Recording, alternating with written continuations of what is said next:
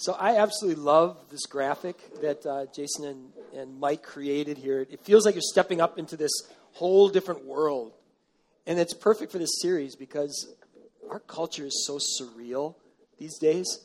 We're in this series where we're talking about reconciliation. And there are times you just step back and you go, what just happened there?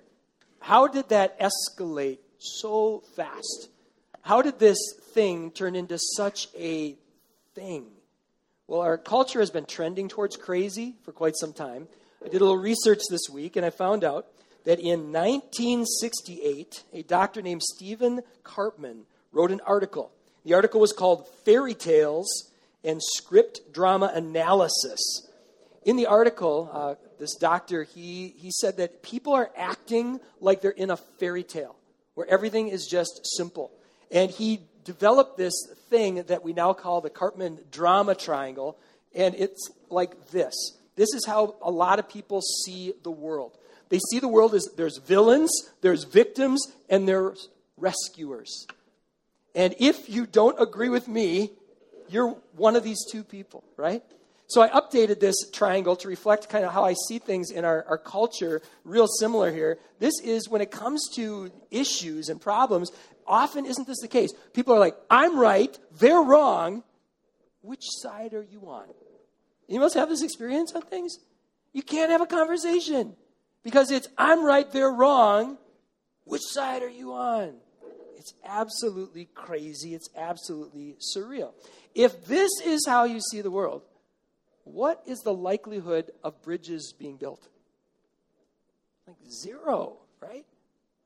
Well, this series, what we're trying to do here is do the best we can with the time we have to cast a vision for a very different kind of community. What we're doing the best we can is to offer up biblical principles and practical skills that can help us become better bridge builders. Well, today's focus in this series is on religion. Let's get started. Dive right in. If you have your notes, I encourage you to write this down. Religion is inherently divisive. Religion is inherently divisive. Religion, by its very nature, is divisive. Why? Because religion is a defined set of values and behaviors. That's what it is. That's what religion does. When you practice a specific religion, regardless of what that religion is, you work within certain boundaries for beliefs and behaviors. And people disagree about where those should be set. Now, even if you don't consider yourself a religious person, religion's going to come up in conversations, isn't it? It's going to happen. Religion's going to come up in conversations. And what we're trying to do this morning is talk about how we can have more helpful and productive conversations than, I'm right, they're wrong, whose side are you on? Here's one of the reasons this matters. I came across this quote while I was preparing this week. This, in this great book called Crucial Conversations, they write this: 20 years of research involving more than 100,000 people reveals that the key skill, not a key skill, the key skill of effective leaders and teammates and parents and loved ones is the capacity to skillfully address emotionally and politically risky issues, period. With a show of hands, how many of you would like to be a more effective leader or teammate or parent or loved one? Right? This matters. Learning how to skillfully navigate these kind of conversations matters. They would say after 100,000 people surveyed, this is the key skill. Conversations that involve religion can be about as emotionally and politically risky as they come. And while there's nothing that I can say that's going to guarantee that you're going to have a good conversation, there are definitely principles and skills that help. And that can make things better, hopefully, instead of worse. All right, let's make this a community of believers where it's safe to ask questions and share perspectives and give feedback. Let's make this a healthy place where we don't care about defending positions. We want to pursue truth. We want to have the best ideas come forth. Let's develop God-honoring, biblically sound processes designed to help us learn and grow and make really good decisions together. Wouldn't it be great. If we could become this oasis of sanity in the midst of a desert of crazy. Wouldn't that just be great? Amen. That's what we're shooting for. Well, our jumping off point for this series are 2 real first century letters written to Christians living in a city called Corinth. Corinth was a major urban center. It was one of the most culturally and religiously diverse cities in the entire Roman Empire. It was an exciting world-class city. And Corinth was also a key stop on the circuit for people who made a living by public speaking. Back in the days before TED Talks and YouTubers and keynotes and bestsellers and news feeds, they had these traveling speakers. And they were all of that rolled into one. They'd roll into town and they'd set up shop and they would share these ideas. And people would be entertained and they'd have something to think about. And in a city like Corinth, where social status mattered a lot, Corinthians were constantly jumping on the bandwagon of these new thoughts and these new teachings. And the young church in Corinth was wrestling with a lot of issues and a lot of questions. And there was a lot of confusion about where their boundaries for beliefs and behaviors for this new religion called Christianity should be. And these people would come in and they'd share these ideas and they'd get more confused. As is often the case when there's a lot of issues and a lot of questions and a lot of confusion, people began taking sides. People began to see the world like this. I'm right, they're wrong. Whose side are you on? A strong case can be made that the unifying theme of Paul's letters to the Corinthians was a call for unity. Unity in the midst of this. The primary emphasis, especially 1 Corinthians, is how do we get along as a family? As a family.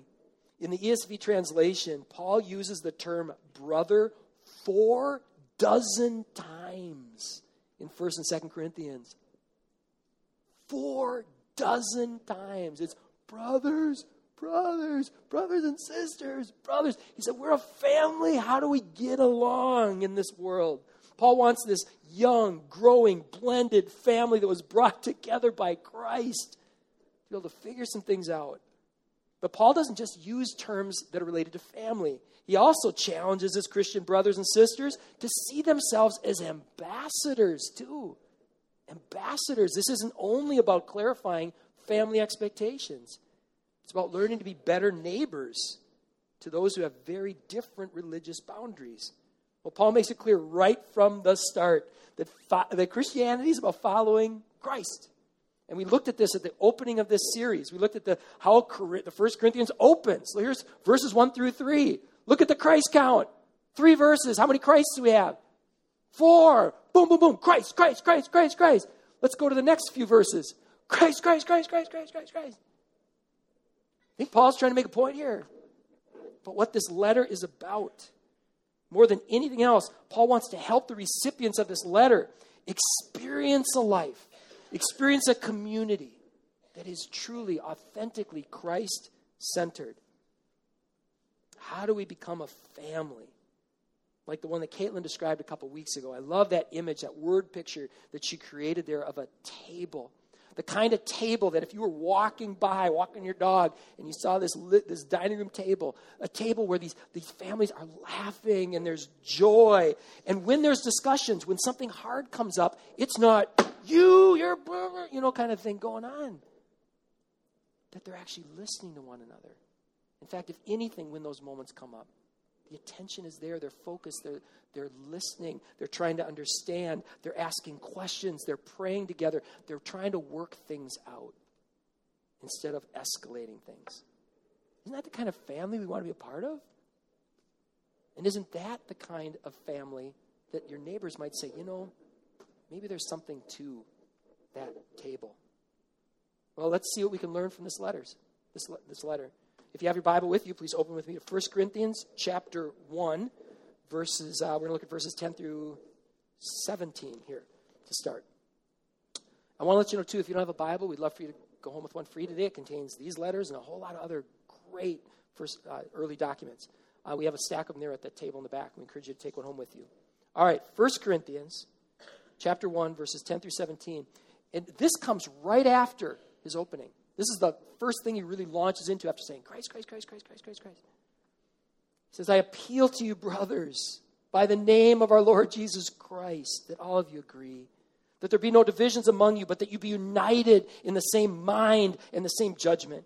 For it has been reported to me by Chloe's people that there is quarreling among you, my brothers. What I mean is that each one of you says, oh, I follow Paul. I follow Apollos. I follow Cephas.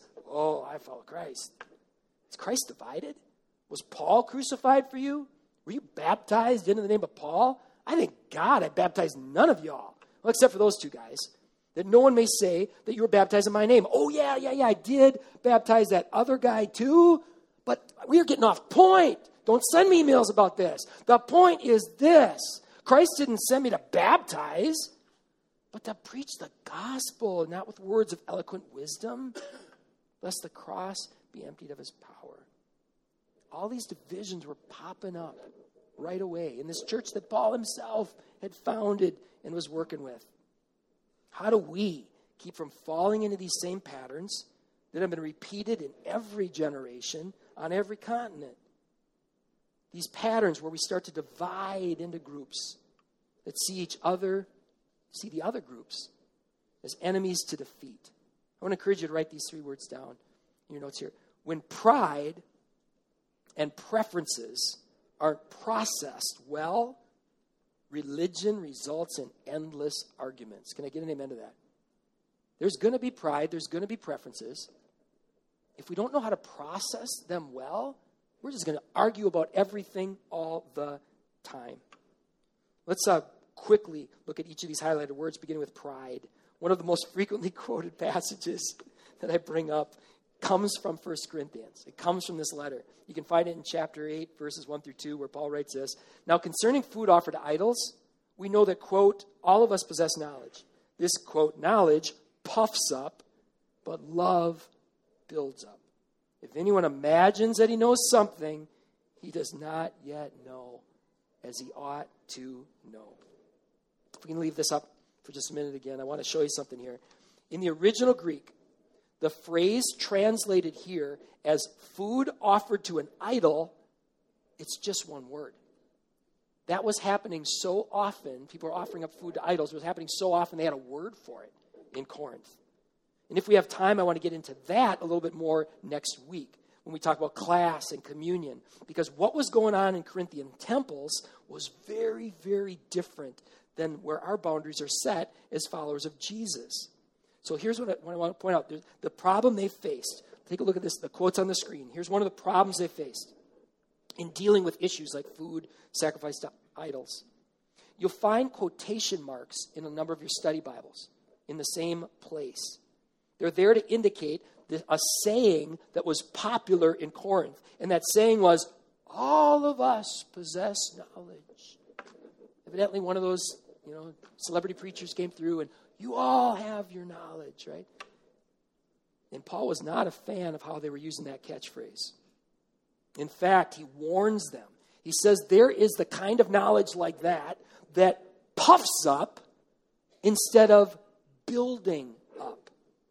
With a show of hands, how many of you met religious people in our time who are convinced they have just about everything figured out?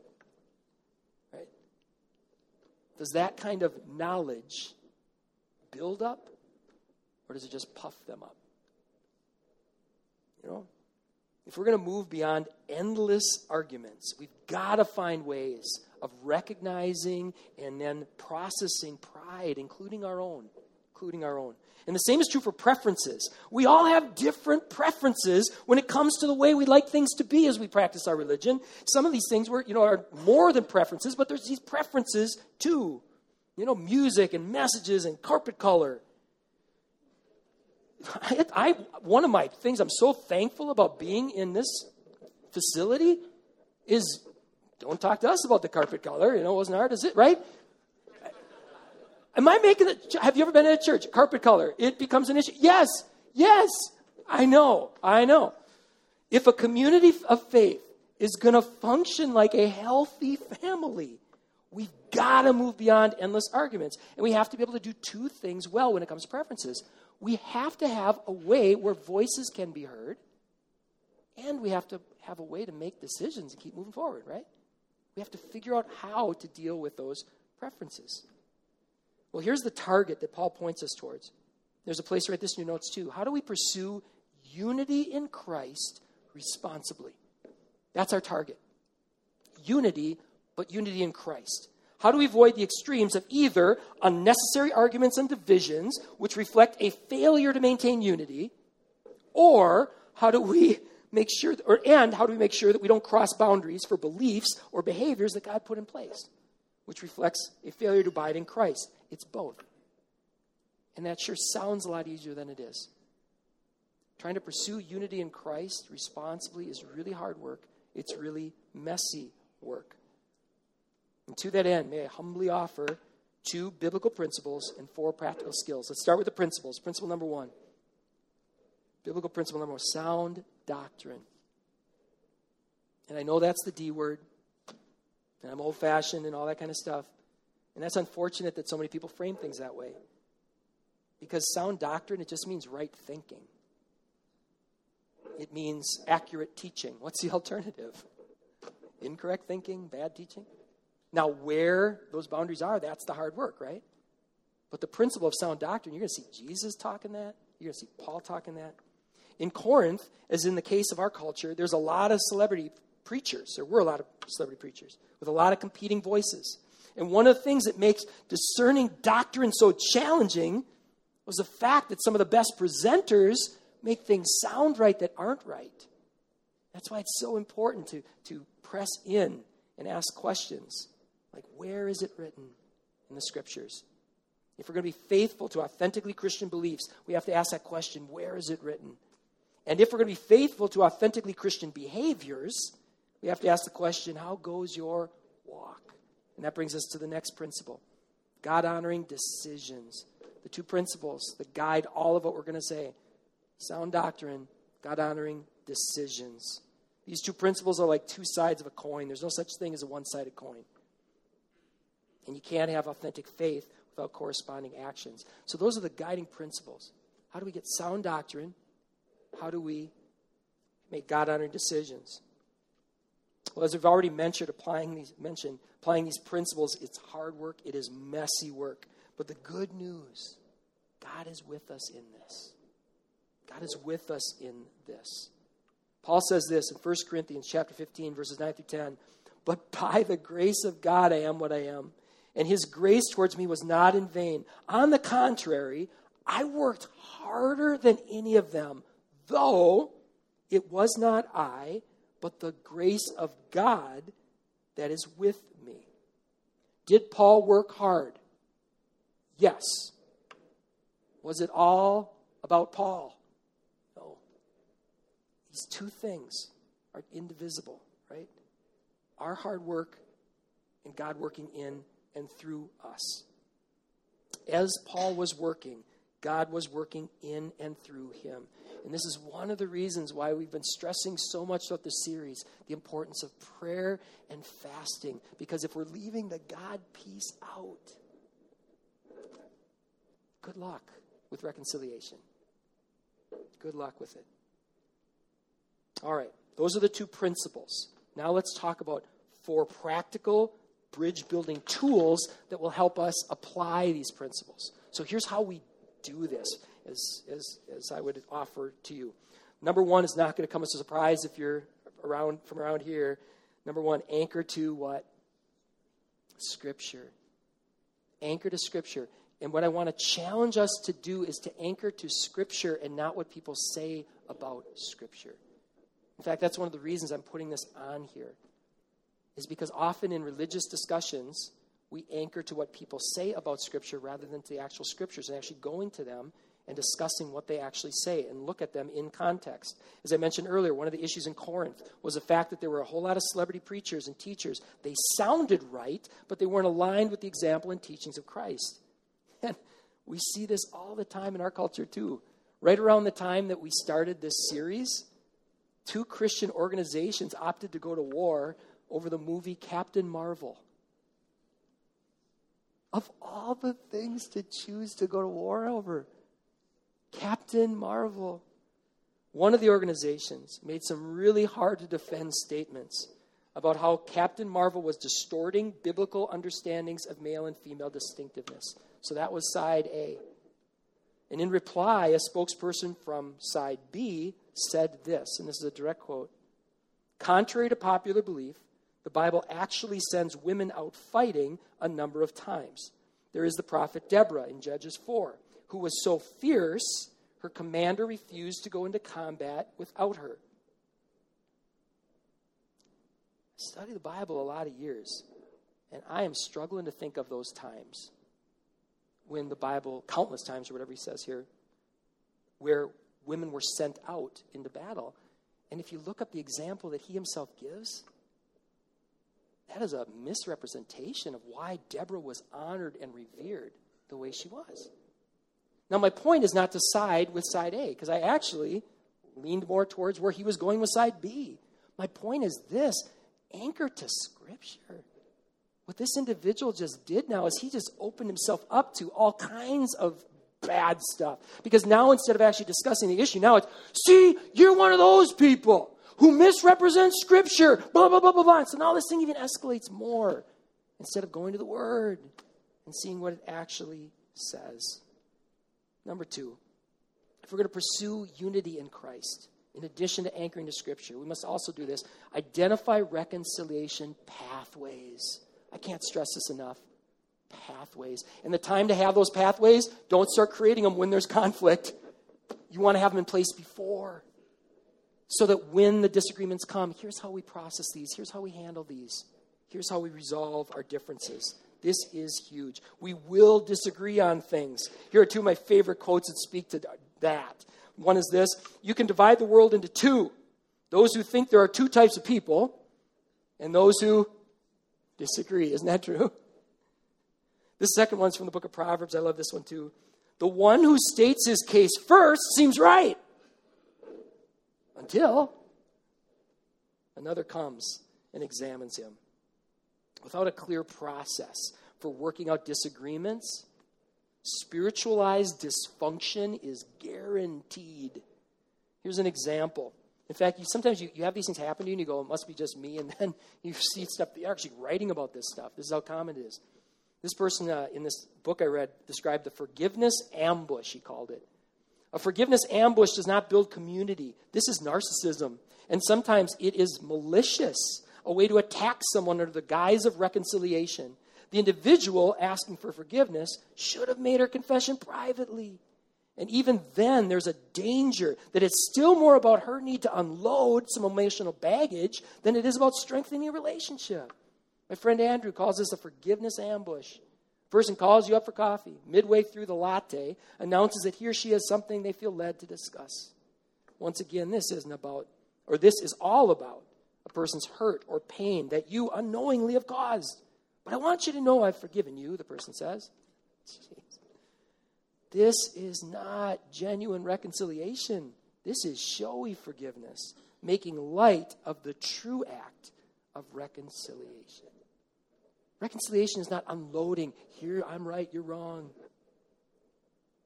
It's hard and messy work. And it was interesting to look through Corinthians and how many things Paul includes along the way of just how much care and how much hard work he's trying to put into. Here, you guys, here's this living and working together as brothers and sisters. It's tough. Look at some things Paul says. He's like, process matters. Paul started with milk before moving to solid food. Paul laid a foundation like a master builder, he says. Paul reminds us the quality of our work will be revealed by fire. If a prophetic word is given, he says, others should weigh in. All things, he said, should be done decently in order. And there are times, there are things that are going to merit disassociation. There are times where we have to go our separate ways. We're going to disagree. And it's important to identify what are those pathways that we're going to use when we do, so we can navigate those disagreements in a God-honoring way. All right, number three. Oh, so important. Listen to what? Listen to learn. Listen to learn. In 1 Corinthians chapter 2, verse 16, Paul says we have the mind of Christ. It was fascinating. I was reading 1 Corinthians again in one sitting, and I'd never seen this before. That chapter 2, where it talks about we have the mind of Christ, I think is really related to chapter 12, where it says we're the body of Christ. And just as we're more complete together as the body of Christ, isn't it also true that when we bring our perspectives together and go to the Word, that we have a more complete mind of Christ? Isn't that also true in how things work? We learn more when we listen to one another.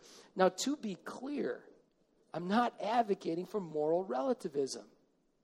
Buck Hill in Burnsville is smaller than Mount Everest, even if you don't believe it is. Sorry to break that to you, right?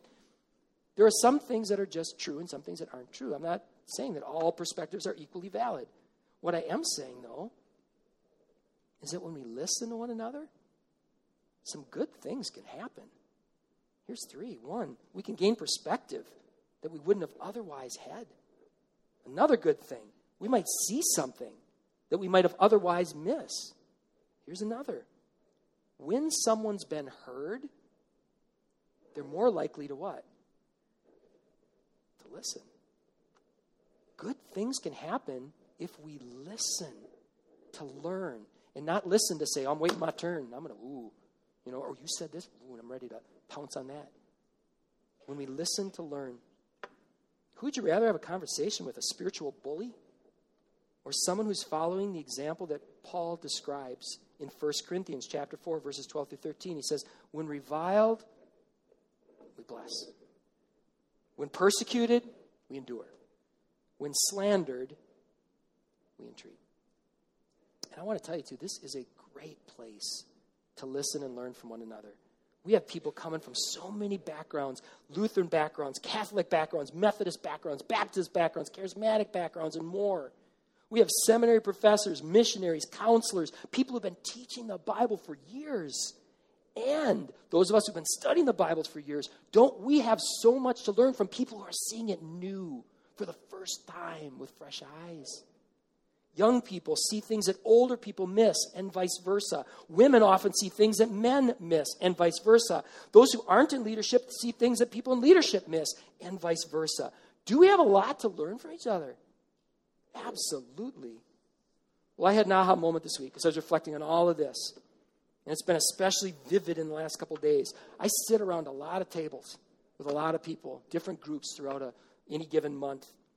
And the best discussions at those tables happen when we're applying these principles. When instead of just talking about what people say about the Scriptures, actually going to the Scriptures. When we make sure that we have processes in place and we stick with those processes for resolving our conflicts. And when we really listen to one another, listen to learn. And here's the other thing that's so important when we get around those tables. One of the things that makes this work is this: stay on the solution side. Stay on the solution side. If we don't apply this one, it's like you're sitting at a table and there's one leg missing. And that table's all wobbly because something that should be there isn't there. And what you end up doing is you start yelling at one another, quit shaking the table! Instead of saying, how about we fix the table? That happens, doesn't it? We get off the solution side because we see the problem as the other person. And best practices, you read almost all these best practices resources, and they'll point you to taking that problem and not making it embodied in a person, but putting the problem out there and working together on trying to fix the problem or discuss the issue. Our conversations go so much better when we remember this. Max Lucado frames it up like this. He says, when fishermen don't fish, they fight. Can I get an amen? Amen. Well, if this is how we see the world, if we see the other person as the problem, that's going to be problematic.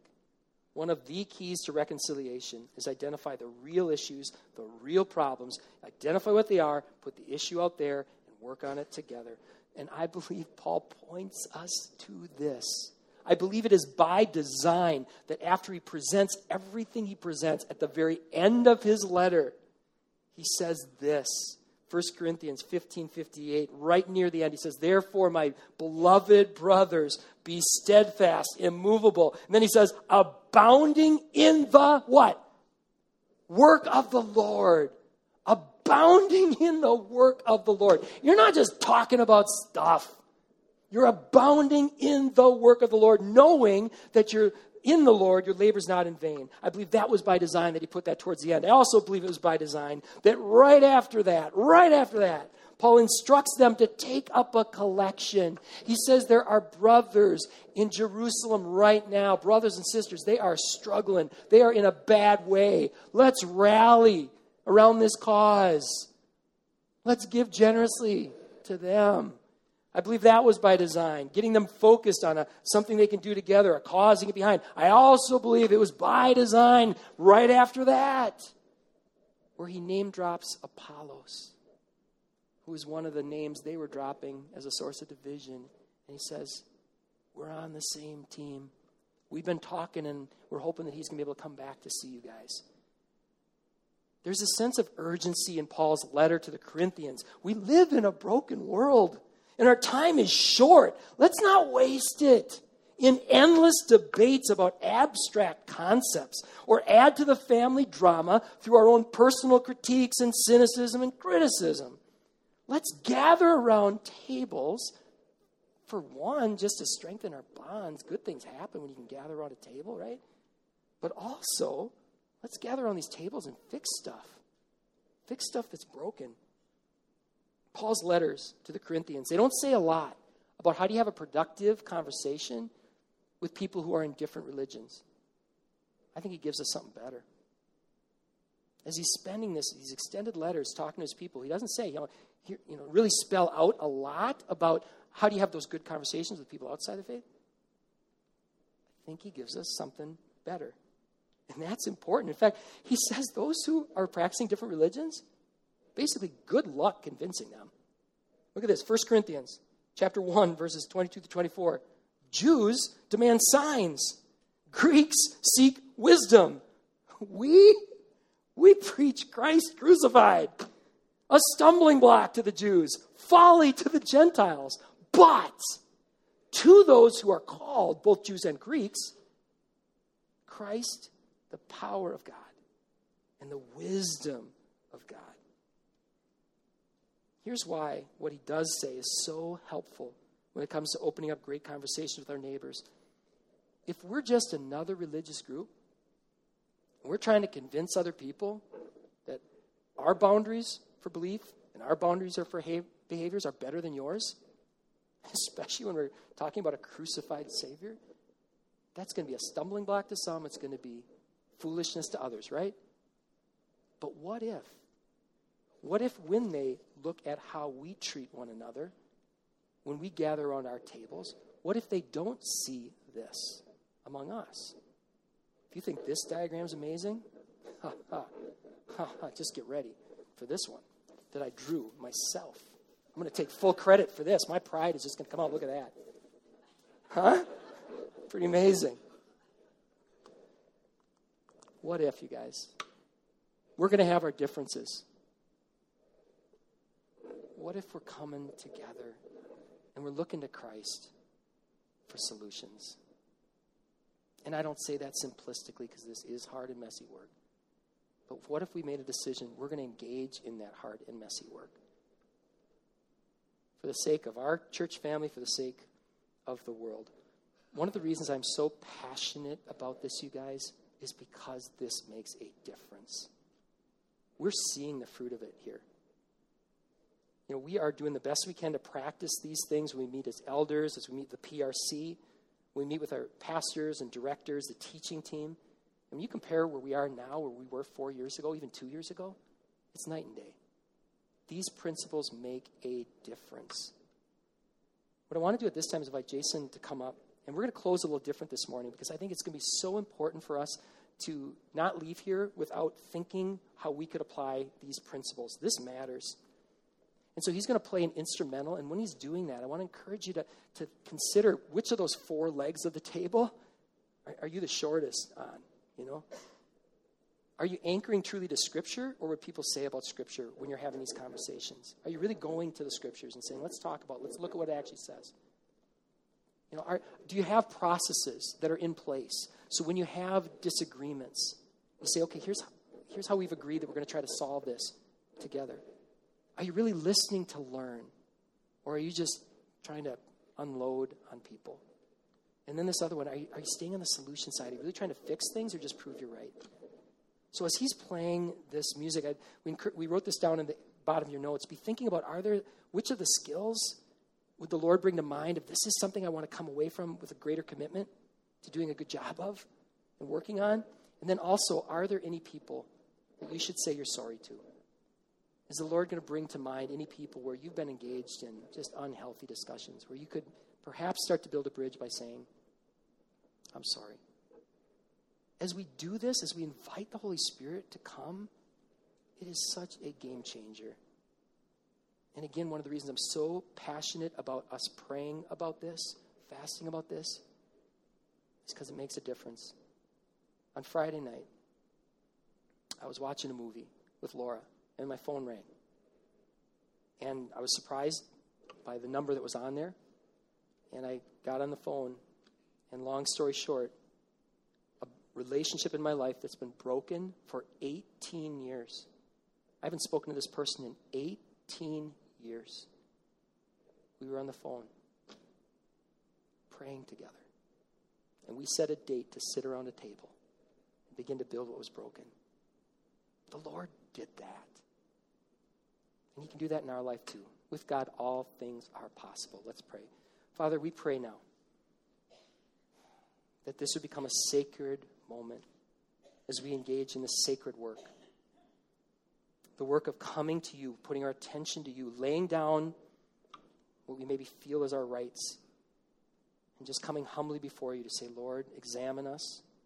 Help us to see where we're deficient in our skills and what you'd have us do about that.